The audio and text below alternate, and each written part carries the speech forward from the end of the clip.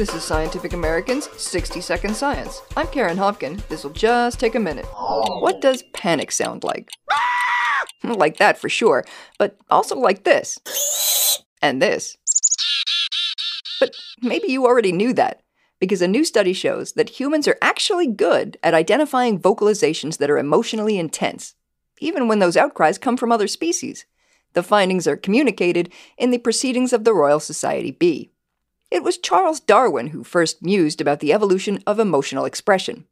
As he wrote in The Descent of Man, all the air-breathing vertebrata necessarily possess an apparatus for inhaling and expelling air.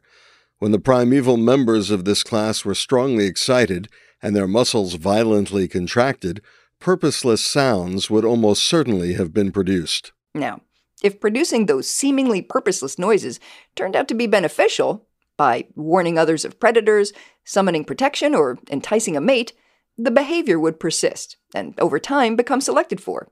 Of course, for that to happen, the meanings behind those utterances would have to be clearly understood.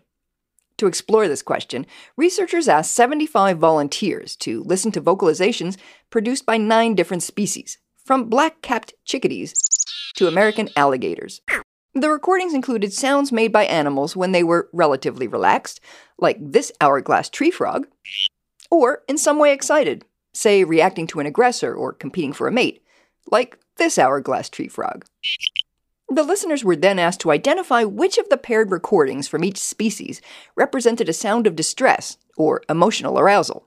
The result? We found that yes, humans recognize higher levels of emotional intensity in species which span across all of these classes. Pieta Filippi of the University of Aix-Marseille in France and the Max Planck Institute for Psycholinguistics in the Netherlands, who led the study. Interestingly, we did not find any effect of language background on humans' accuracy.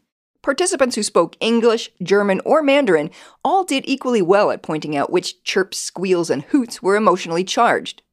They were also able to tell when actors speaking in Tamil, a language none of them had ever heard before, sounded upset. This finding thus suggests that humans' ability to recognize higher levels of emotional intensity in animal vocalizations is biologically universal. The listeners seem to be tuning in on the higher frequency of alarm calls, the researchers say.